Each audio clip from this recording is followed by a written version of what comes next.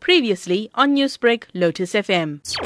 This emanated from the incident that occurred on the 15th of January 2020. The principal undertook a trip or an excursion for the grade 8 learners to a place called Bush Nyathi in Brits. So the then principal was charged because there was an incident which led to the passing of one of the learners there. The first charge was that of undertaking an excursion without necessary approval from the authorities. The second one was more about not making sure that there's a proper roll call that was taken so that you can account for learners that undertook that trip. The third one was more of security or safety of learners. When you go there, make sure that learners are safe, and when they are about to do any exercise, they all have life jackets and all that. So he was not found guilty on the third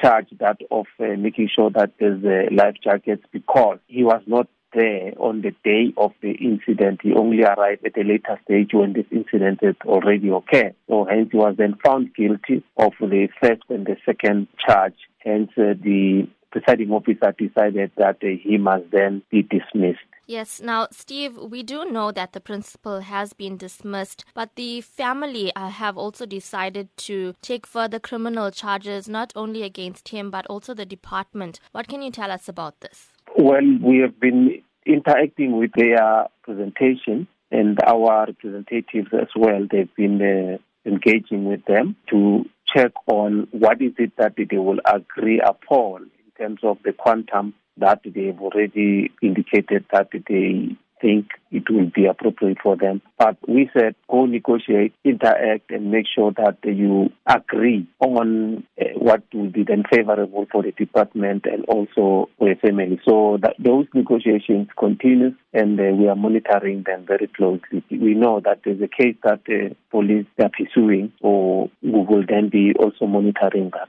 very closely. Following such a tragic incident, during an activity that's being done by a school with people of safety, what concerns has this raised for the department when it comes to excursions and safety of learners? Well, you will understand that the law firm that investigated this matter, they did recommend that such activities we must not even think about engaging in. Schools know when coming to any water activity, what is it that they need to do in terms of them securing necessary approval, and our quality check on where learners are going and what is it that is going to benefit the school and the organization. We will then probably advise on those. But there's no school that will just undertake an excursion without the knowledge of the department, because we will then be in a position to guide on whether will that be viable or not.